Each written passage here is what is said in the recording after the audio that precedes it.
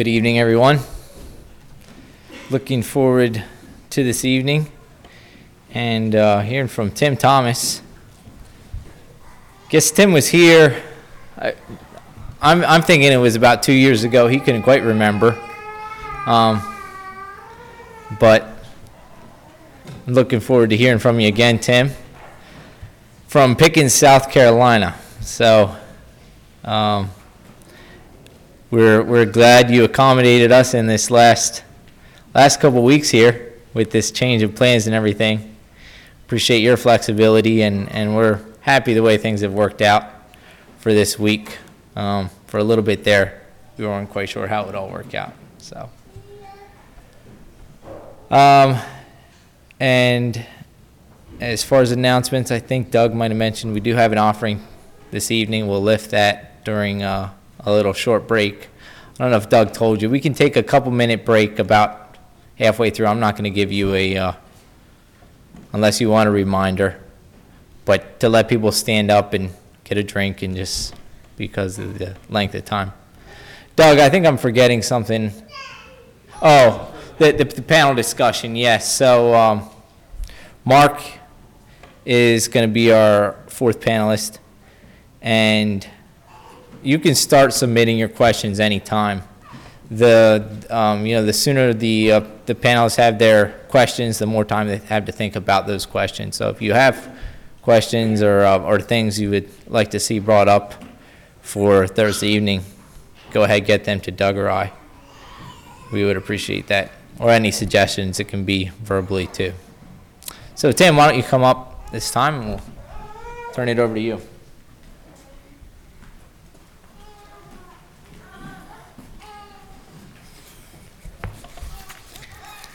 He didn't say a title. I told him to put in there business ethics for Beachies.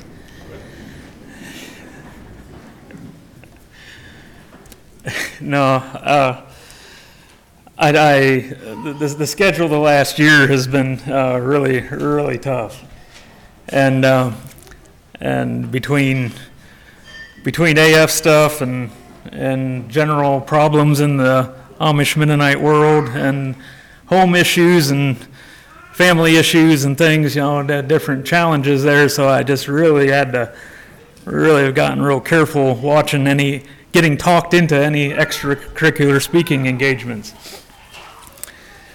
But when Paul was sick and he was just really, and Paul was feeling really bad that he just, his doctors had told him and his family told him, Dad, you can't go. And he felt really bad for you all, so he was trying to make the rest of us feel bad. But he happened to know, he said, hey, and I know, a couple of you are going to be in the area this such and such a week. This is 2 weeks ago or whenever it was. He said, hey, could you do it? I was like, no. I said, I just got to say no. But and I said, so well, what is it and where are you speaking? And he said, he said he's going to be here at Peckaway. And I thought, all right. No, I say that because I just wanted to let you know I really enjoyed my time with you all a couple years ago. And so I wouldn't have done this for just anybody, all right? This isn't for Ben, by the way. All right, it's for the rest of you all. No, but yeah, I really enjoyed my time when I was with you there a couple of years ago, and appreciated. Sometimes when I go speak, there's for me because I'm a little different. That it just takes a while for people to go and to grasp what you're trying to get at, and just really it's just the passion for God, the passion for the Word, and just really, a lot of you just seem to get it. I really appreciated the comments that some of you sent me, a long time after I was here, and I really appreciated that. And I just wanted to say I really appreciated my time with you all. Felt very comfortable. That's why I can crack Beachy jokes here. And I just bless you, O Lord our God, King of the universe, for the opportunity to be with you here again. On I'll leave it at that. So you got me, you didn't get Paul, okay? Sorry, but Paul would be very polished. I know he was doing some thinking for a while about it. Paul would have a nice fancy PowerPoint up and all that, but again, my weeks have been stacked and just kind of spur of the moment. And we had our Bible school, by the way, last week at our church, home church. And so, I just kind of knew. I just told him, say, hey, I'm just going to speak kind of out of my heart, off the top of my head, and this is going to be more on the reality. I'm not going to give you a lot of business, secular reasoning here. I want to speak to you more from the heart of this is what I deal with, and even through the work at AF every day of the week. We get into a lot of these discussions. And it's a difficult subject. And so I just want to say up front, I think if you remember me, or maybe you blocked that out of your mind. Maybe it was a nightmare, so you blocked it out. But I don't want to waste time here. We're going to dive right into it. But please take what I say charitably. Everybody has a situation, and the type of things we talk about in business ethics, they're real things that don't have easy answers. All right? So I'll give you my perspective. Mainly, though, I just want you to think about you. I want you to think about you, your relationship with God, and see if you can see your way through these things through God's eyes. All right? So please don't be offended. I was kind of speaking some generalities. I'll make some more blanket statements, but that doesn't mean it necessarily fits your situation to a T. They're all different, okay? So that's kind of the apology ahead of time, so I can say what I want to say. So in the last, and see, I've looked at it Saturday. I was thinking about it. In the last 2 weeks, it might be 3 weeks. In the last 3 weeks, I know we've had 6 specific loan applications at AF, whereas as they came through, I looked at it with what they were asking. Income won't support the debt. And so me and another fellow, we glance at them as they come in. I'll jot a few notes on them, and then we put them to a couple of guys that we have that contacts the client directly, works with them. Here's the exact story. But I'll put a few comments in there of what I want to see or what I think, and I want the question answered. So when they come back recommending an approval or decline or whatever, I want that question answered. And so in these 6 cases, it was all fairly similar. It's like not enough income to support that kind of debt. It's a decline. But go hear the story. Go find out there's something else. Now, this ain't my first rodeo.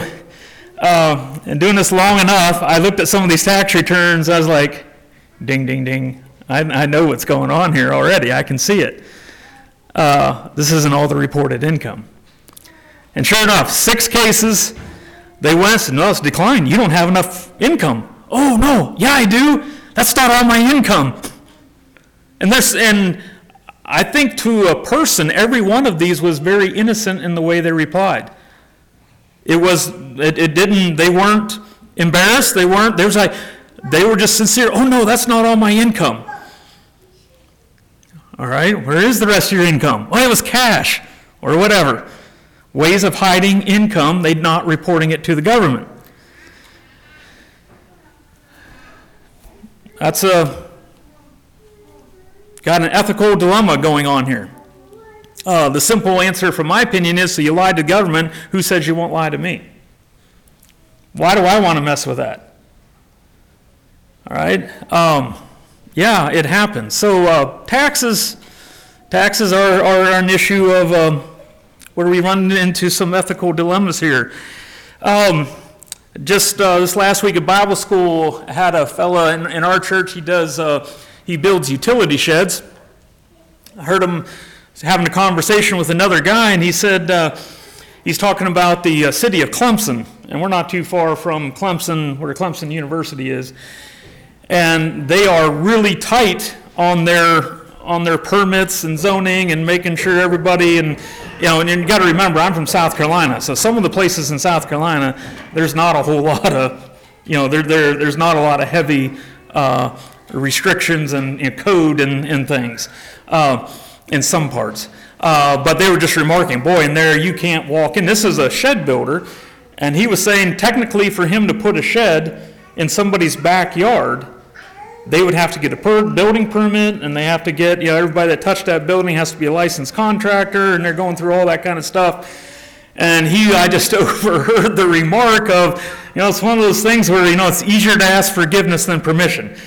If I'd have walked in there and just to stick this shed, it would have been tied up for weeks, and the owner would have gotten a bunch of money in it. The unit would have to be, engineered, stamped, engineered, all this stuff, just for a little, whatever it was, 8 by 12, 8 by 16 shed. And he said, it's easier to ask forgiveness than permission. So in other words, he went ahead and did it and let them fuss later, and I think they had $200 settled it all. And then he didn't have all the hassle. Again, another business ethical dilemma you have there. I'm sure this one will hit close to home. This is my own personal illustration. I got a rental house. And I need a rental house like I need another hole in the head. I originally had bought it so that my aging mother and stepdad, that if they needed a place to get moved closer to me, I wanted a place, there that they would be, fairly close to us. And then also at the time, there's a young married couple in church needed a place to, were looking for a place to rent when they're first married. So, hey, I'll go ahead and grab this. I can rent it to the young couple, and then I'll have something in case my mom and stepdad need a place. Anyhow, that was a number of years ago, and I'm done with it. And I should preface this, these ethical situations, just thinking about this, I got work to do. There's practical things. You can go anywhere. I chose a few things here. There's other places you can go where it probably challenges all of us. Okay, and again, hear me out here. I'm not saying I'm not going to give you total right and wrongs. I may say some things in my opinion. I might say some things that I think aren't right, but I want you to get to thinking. And this situation really got me to things. I got this rental house, and the couple from church had moved away then. And so another renter came along right away and said, hey, they knew the couple at the bottom of the hill from the place, and she was actually a police officer in the neighboring town, was getting transferred to Pickens, so that's why they were moving. Perfect timing. It was like a month. I didn't even have time to go in and fix a leaky faucet. It was like, hey, great, go ahead.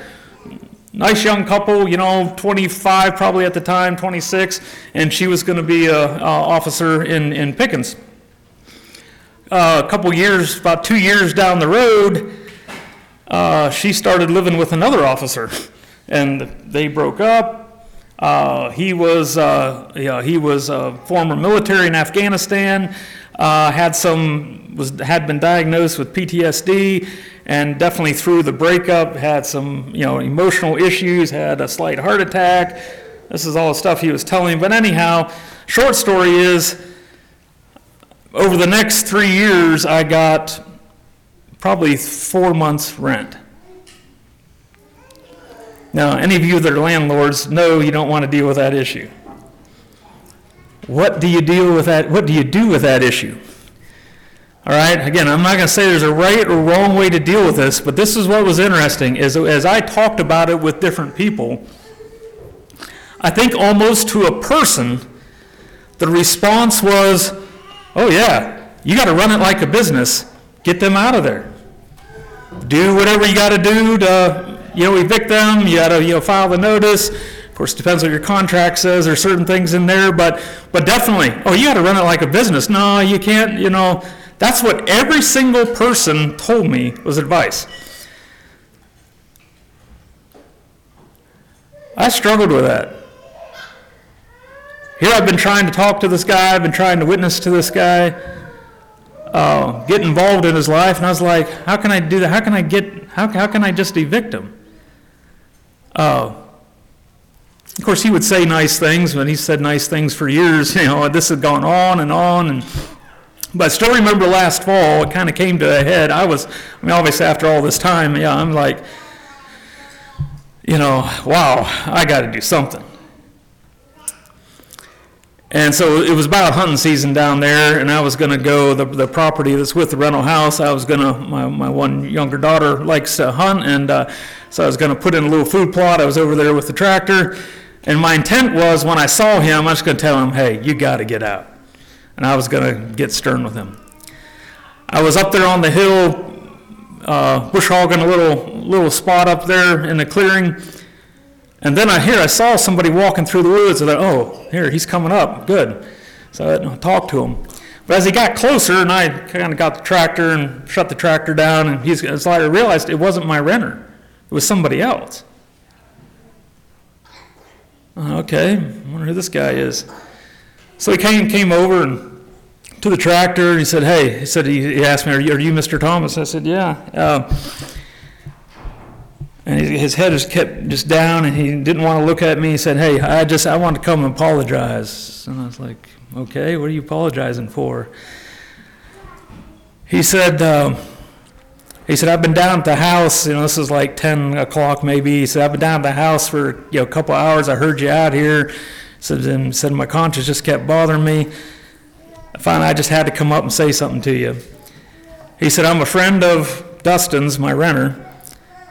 He said, and Dustin really respects you and has told me all about how you've treated him and what you've done for him the last couple of years. And he said, last week, I went back up here in the woods and I cut a cherry burl. You know what a cherry burl is? But I cut part of the tree out. He likes to do carving and knife handles and stuff. And I cut it out and took it, and I know that's stealing, and I just wanted to come apologize to you. Said, because I know how much Dustin thinks of you and what you've done for him. You want to talk about getting smitten in the spirit, because I was just fixing to let Dustin have it. Just had enough. Every situation is different. But the biggest thing in this issue is what is our attitudes. We do a lot with at AF. We do a lot with some mini barns and stuff like that. Of course, every single Mennonite Amish community, there's got to at least be 3 or 4 barn builders all around the country. I mean, you'd think we'd be covered head to toe in mini barns over the surface of the U.S. by now, but one thing we don't do is get into the RTO at all, because the one issue is we can't control how they do it. All right, so we may get involved in real estate or the manufacturing of building, but we don't get involved in any kind of RTO. But it usually comes up because they ask us, and then I usually ask them, what's your policy? How do you repo these sheds? A lot of the answer is we have somebody else, a third party, do the repo. Oh, why? Well, you can get into some sticky situations. Oh, so you make somebody else do it.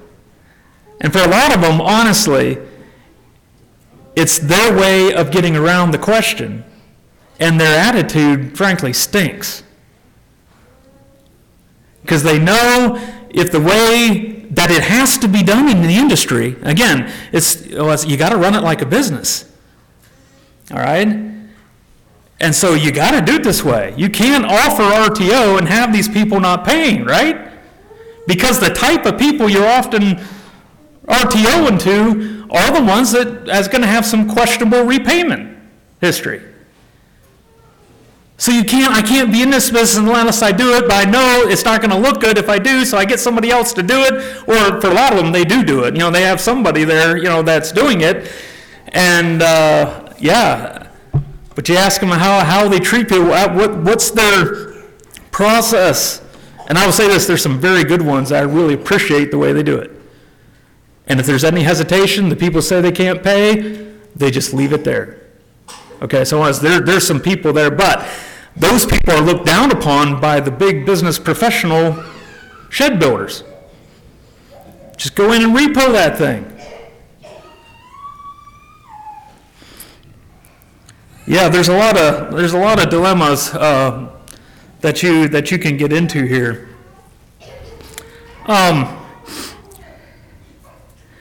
Something here more recent here in the last year, especially the last 6 months. What do you as a contractor do when you gave out a bid and now prices are way higher than what you bid on? That's a reality, right? What do you do with those things? I've run into a number of people, we ask them about that, and they break the contract. Actually, we've had people that we loan money to build a house, had a contract, and now their brother in the church broke the contract because prices are higher. If you got your Bible there, turn to Psalm 15:4. I think you probably know what this verse says. 15th Psalm, verse 4.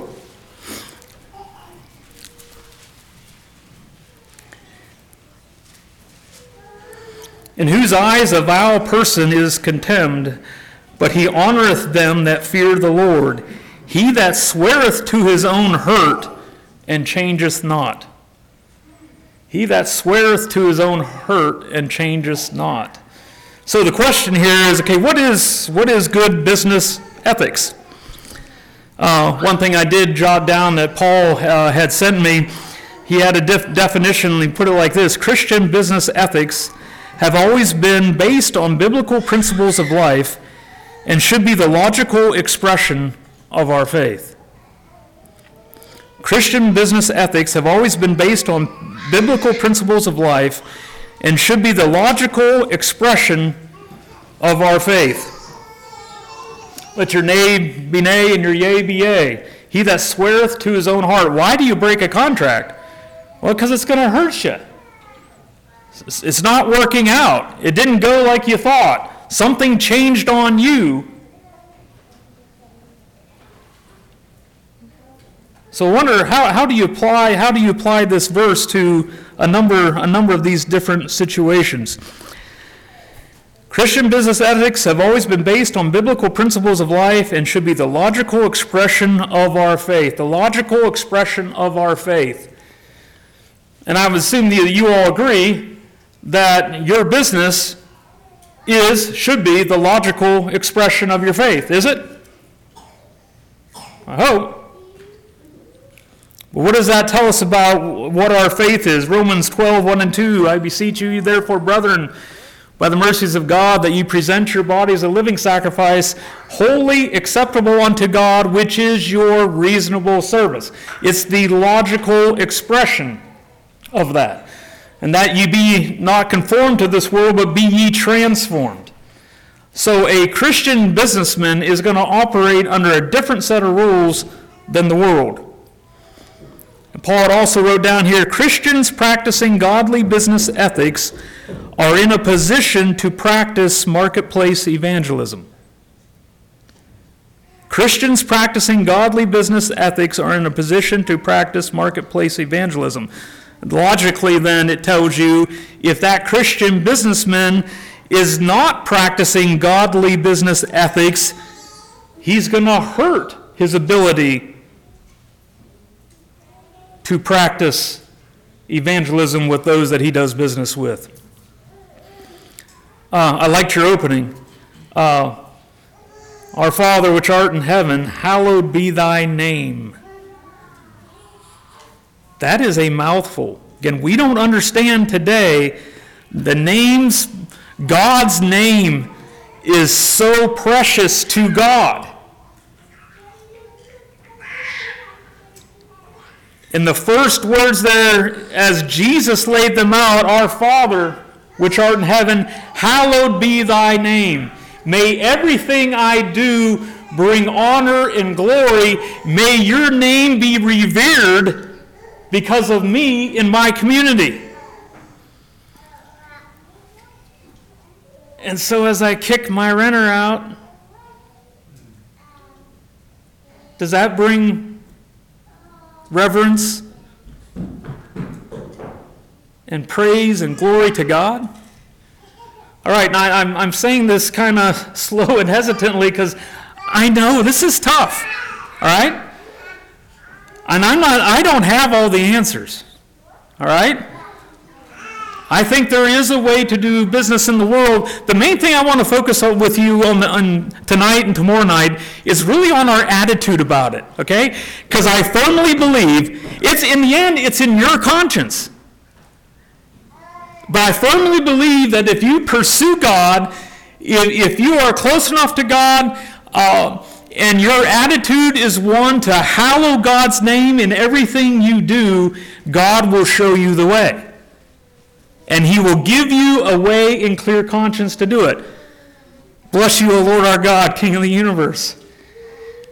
The story I told you of my renter was in, October, November. In January, he came to me and he said, Tim, I know I'm not doing you right. I'm going to leave. In our family, we've been praying like mad. I've been praying with my children. What message are you sending your children in your business decisions and your ethics? How can I get up and preach in front of my children love for one another?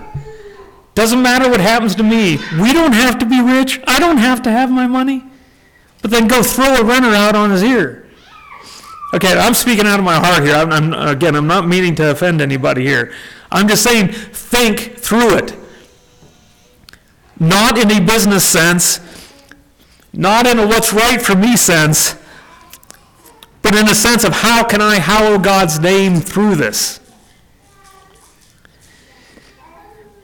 And I've heard many times it said back to me, I probably hear it 20 times a year. I don't know, it's probably greater than that.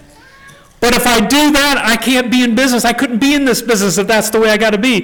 Then don't be in the business. We make our decisions based on, I guess it just has to happen. No, it doesn't have to happen. Maybe that's God's leading for you to do something else. I get so infuriated when I hear people come back with, there's no other way. Okay, that's rarely true.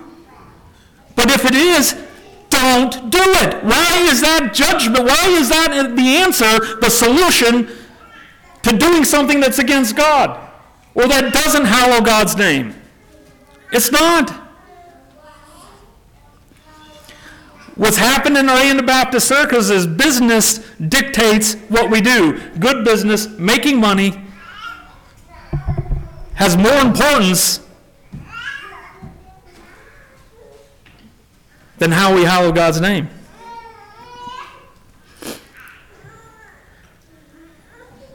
I hope this isn't you. I believe it's not you. But so many attitudes in our Anabaptist world stink. And the last year, it became very evident. And it became so evident, I got a bad attitude over it, which wasn't right either. And I had to kneel down and look myself in the mirror and say, okay, how can you let something you see as wrong and a bad attitude, you're doing the same thing, just in the opposite direction. But my issue is this. I'm not going to bring up the C word too much because I don't care what it is, what side you're on or whatever, but I heard way too many Anabaptist people say things with attitude that ought not to have come out of a Christian's mouth. And it's amazing. I never thought in the 1980s when I joined the Anabaptist circles, came into the Anabaptist circles, that I was joining a group that had such a high percentage of intellectuals. Because I found out in this last year that nearly every Amish and Mennonite person is a bona fide MD or engineer. They know more about where, biologic viruses come from and what can stop them or not stop them than the experts do. Did you hear any of those people? It's like, it's not our business. Hallow God's name. I wrote down some of these things, the taxes, the rental house, the permits, reason why we don't. Easier to ask forgiveness than permission, convenience. It's more convenient that way. Renter or whatever, a mini barn owner that you're repoing, well, they're taking advantage of you. So many things like that.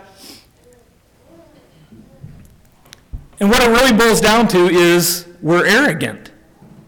We think we know better. And we won't swear to our own hurt.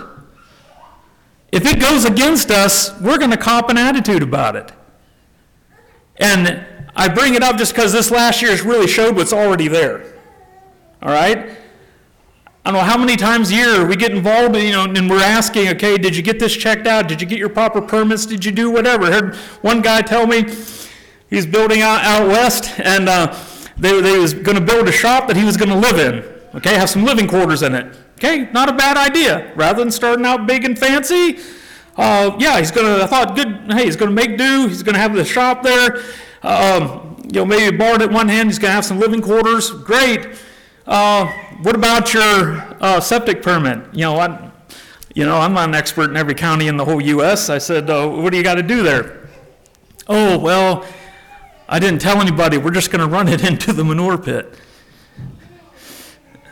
I said, is that legal? I didn't really get an answer. I said, I want something in writing that says that's okay. Well, what do you know? Of course, he came back and it wasn't legal. And but we will do that. I'm amazed at how many times, Amish Mennonite people will just somehow they think that they're above the law. And actually, in some ways, or watch what I say here, sometimes this bleeds over from our medical aid and our Social Security exempt and all that. We do these things outside of it, so we're not reportable to you. We're not responsible to you. And some of that has fed over into a lot of other things. We think we can just get away with it. Does that hallow God's name? To that inspector, to those people in your county? Our attitude. What is our attitude here? Your response is going to come out of who you are. All right, so I know in a lot of cases like this, we get asked to go speak on stewardship a lot. And I remember working on something like, we're going to do some writing here and write up what is good stewardship. And what people want to do is they want you to sit here and list, well, if you do this and you tithe this amount and you do this and you do this, you're a good steward. And we want that, and it's out of a good, hey, I want to be a good steward, right? You all want to be a good steward. You all want to have good business ethics, right? But we're going at it backwards. And I hate if this sounds like a broken record, but this is exactly what I preached up here 2 or 3 years ago. We do it with salvation too. We want salvation spelled out in you do this, you do this, you do this, and you're saved. But the same question is all the other way around. It comes out of who you actually are. Okay? Want to be a good steward? Love God with all your heart, soul, and mind. I guarantee you will be a good steward. Want to have good business ethics? Love God with all your heart, soul, and mind, and I guarantee you, you will have great, godly business ethics. We want the thing and plug it in to tell me I'm this. Go follow God, and then you can look at, it's good to look at these things, but it's the check to see, maybe I'm not as close to God as what I should be. Maybe I haven't pursued God and sought after God like I should have in this area. Okay, it's that checkpoint. It's the same thing what you're doing in church, what you should be doing in church. You have guidelines? Doesn't make you a good person. Doesn't make you saved. They're the things just to check to see, as James says, that you have the right kind of faith. Okay? And that's the outlook here. Now,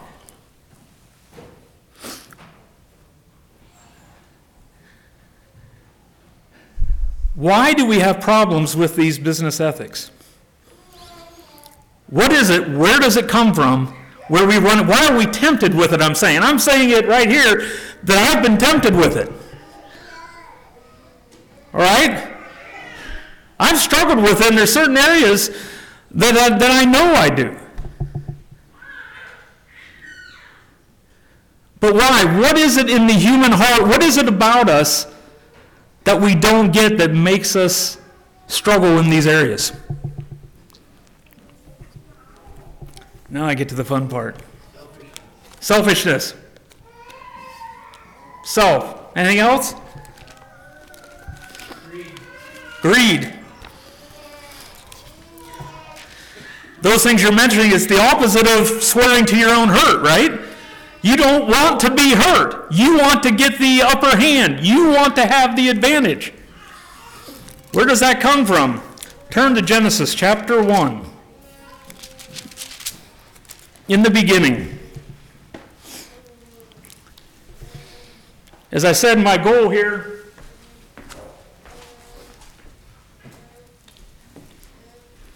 was to at least prick your mind to get you to think. I can't tell you, and maybe how God was working through me may be different than you.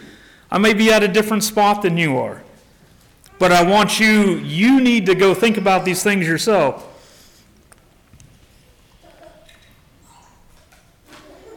And where do you got to go to help yourself think through these things? Anybody remember 3 main things that I shared with you a couple years ago? One of the, who was it? Willie was telling me. He remembered the one thing, bless you, O Lord our God, King of the universe. Bless the Lord at all times. Bless you, O Lord our God, King of the universe. What's the second thing?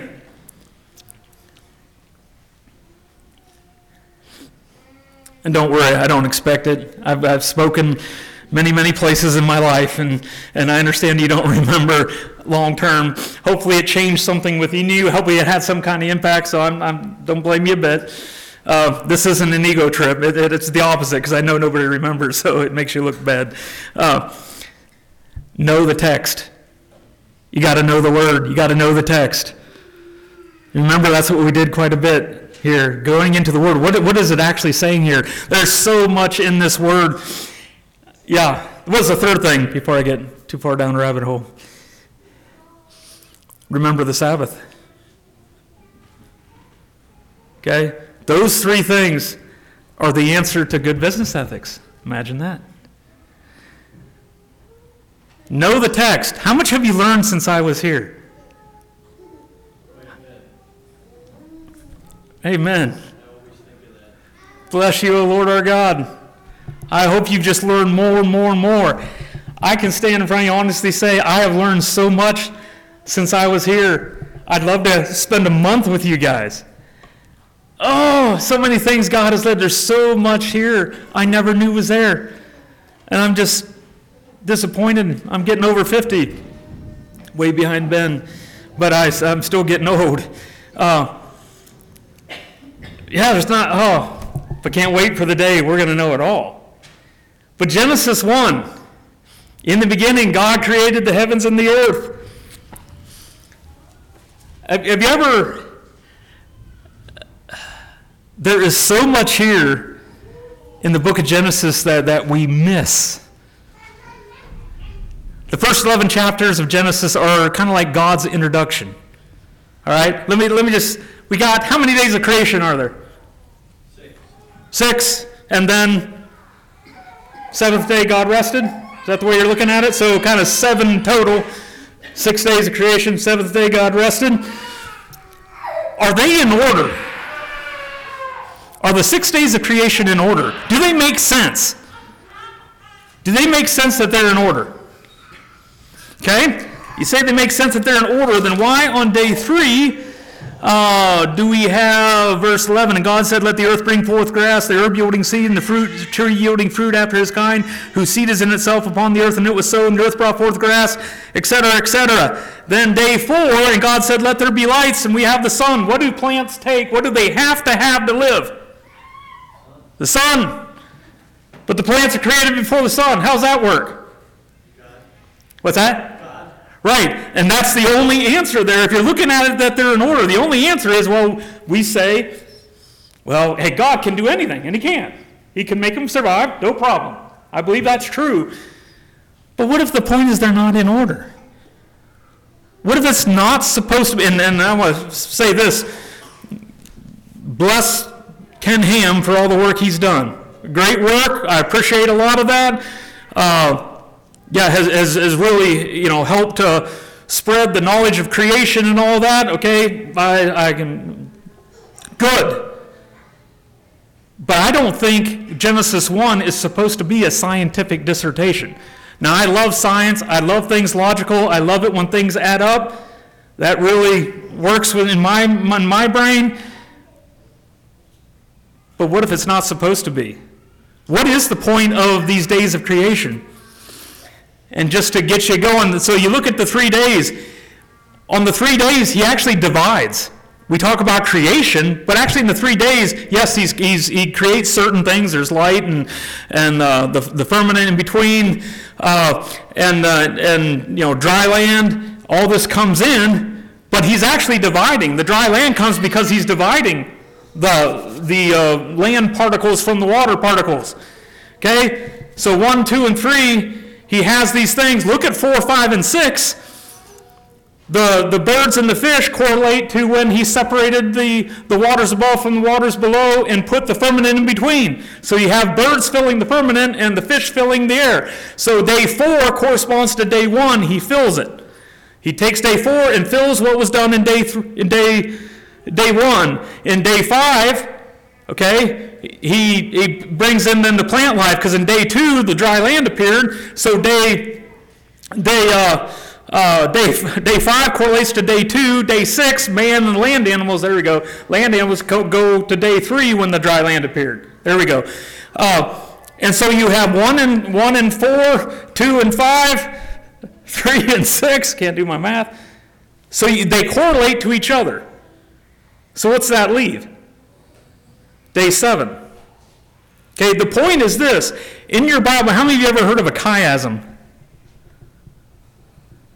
Nobody here's heard of a chiasm. Your Bible is full of chiasms.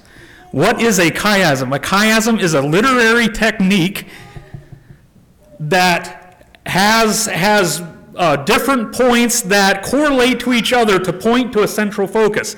So sometimes you'll see it, a lot of times your chiasms will go up to a main focal point and then recede. Or maybe it'll come parallel with something in the middle. Your Bible is chock full of them. And they're there for a reason, because that's how God is teaching his message. So in Genesis chapter 1, what is the focal point of Genesis chapter 1? Just guess, tell me. What? God? Okay, what about God specifically? In his actions he did in Genesis 1, what is the focal point?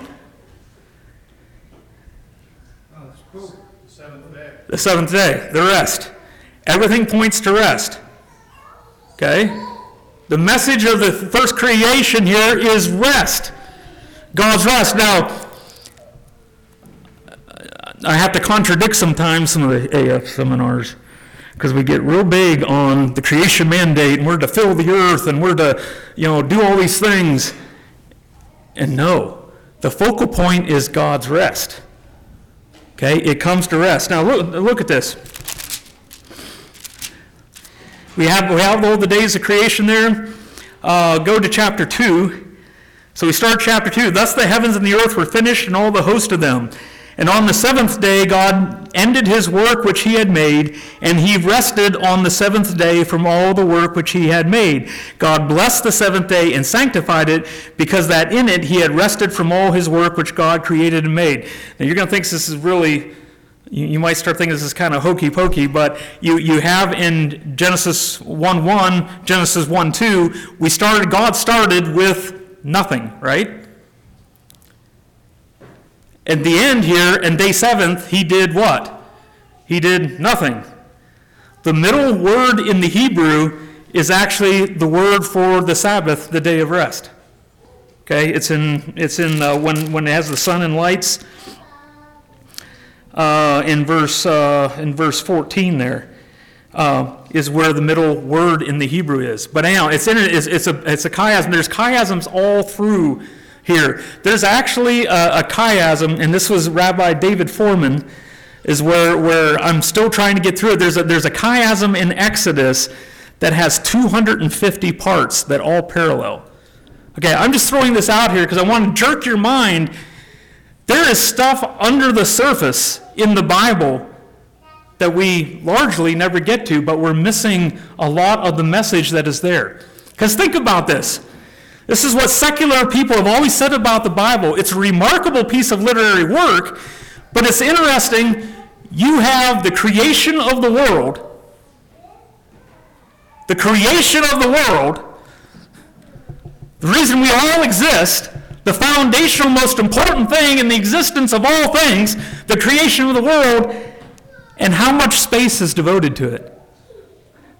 Okay, think about it today. If all of a sudden somebody made another world next to the moon, how much print and online and news write-ups would there be? You would have a mass of stuff. I mean, Biden's dog dies and they write more about it than God does here in the creation of the world, right? But what if what we're given has this footprint, but there's actual multiple layers of intrigue and teaching in it in a depth? Think of a skyscraper. What do you do when you're running out of land in a big city? You build it vertically, not just space. And that's what's going on here in the Scripture. Now, I just point that out because I want to get your mind thinking on a different level here. Chapter 2, verse 2, and on the 7th day God ended his work. What did God do on the 7th day? No, he ended his work. If you ended a job you worked a job from Monday through Saturday, and you packed up and went home on Saturday night, would you say you ended the job on Sunday or on Saturday? Saturday. Yeah. But it says here, and on the 7th day, God ended his work. What did he actually rest from? And the issue is in the word for work there. Maybe let's just back up. Why did God end his work? What is this 7th day all about? And this is the answer to our question on business ethics. Why did God rest the 7th day? He was finished. Okay, he's finished. Could he not have created more? No. He could have done more, built another world, he could have done whatever. What does it say, God? But the Bible is so dependent on this issue that God rested the 7th day. If somebody keeps on creating, what happens? Take an architect, building a building, gets it all right, and has guys, workers there.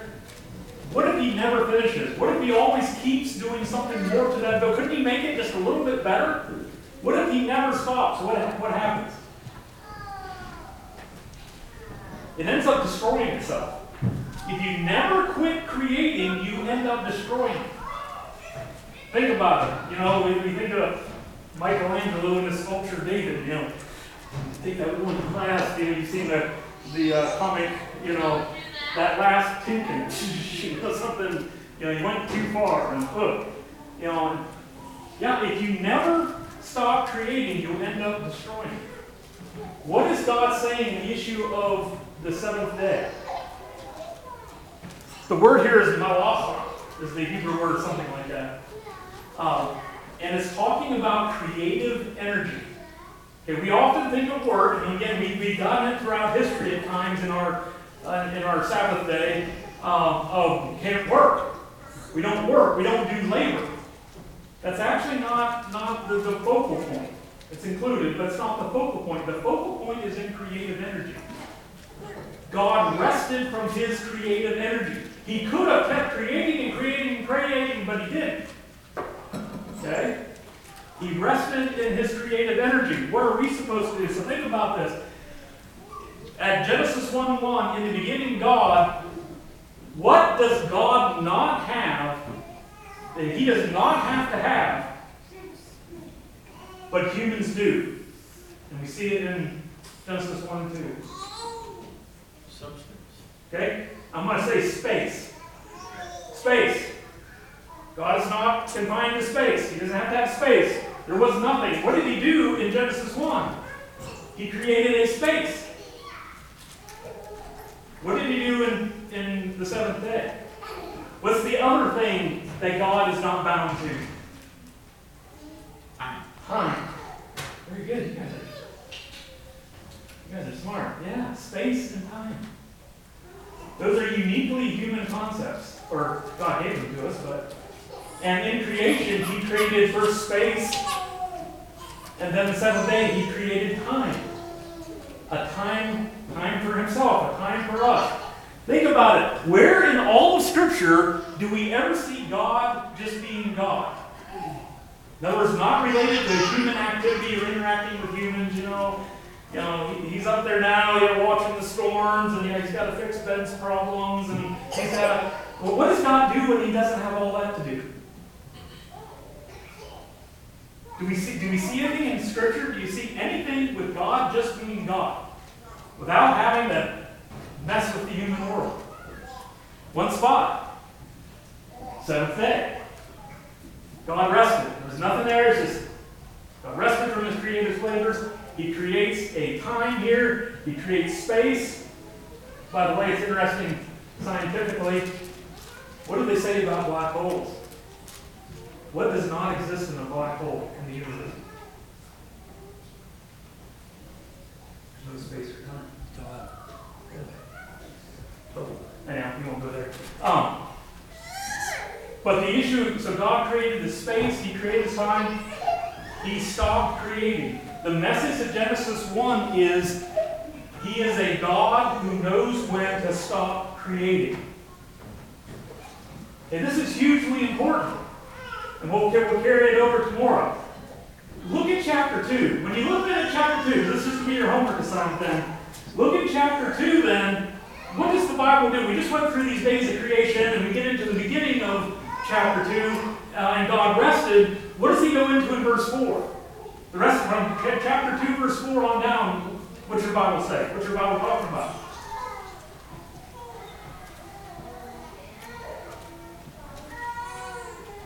It's a review. It's a review. It's just like creation all over again, isn't it? There's 2 stories of creation in your Bible. Did you know that? Why? You're looking at me, sorry. How many days of creation are there? Okay. Do you have your Bible? Genesis 2, verse 4. These are the generations of the heavens and of the earth when they were created in the day that the Lord God made the heavens and the earth. Made the earth and heavens. Chapter 2, verse 4. You're wrong. It says, in the day. These are the generations of the heaven and the earth. And ask how heaven and earth has generations. That's a whole other story. But when they were created in the day that the Lord God made the heavens and the earth. The second version of creation is one day. Yay, nay? Somebody argue with me, please. Was time not established yet? We had the other 6 days there, but you're warned. What is this? Is your homework assignment? Go home. I want you to come back tomorrow night and tell me what is the deal with the 2 different creations. What's the significance? What's going on? Why is it important? I'm going to tell you, this is hugely important. And you know they're different. Read it. Read Genesis 1 and Genesis 2. Read it out loud to your spouse or something. Read it out loud and you will see, listen to yourself, and there is something that will happen phonetically as you read it. There's a word that changes between creation 1A, I like to call it, and 1B. That is the significance of why we have two stories of creation. And it has to do with then the significance of how do we deal with our business ethics. Okay? So go home, tell me, look at it, tell me what differences do you see between these two stories of creation? What is God trying to say here? Okay? I'm done before the kids come in.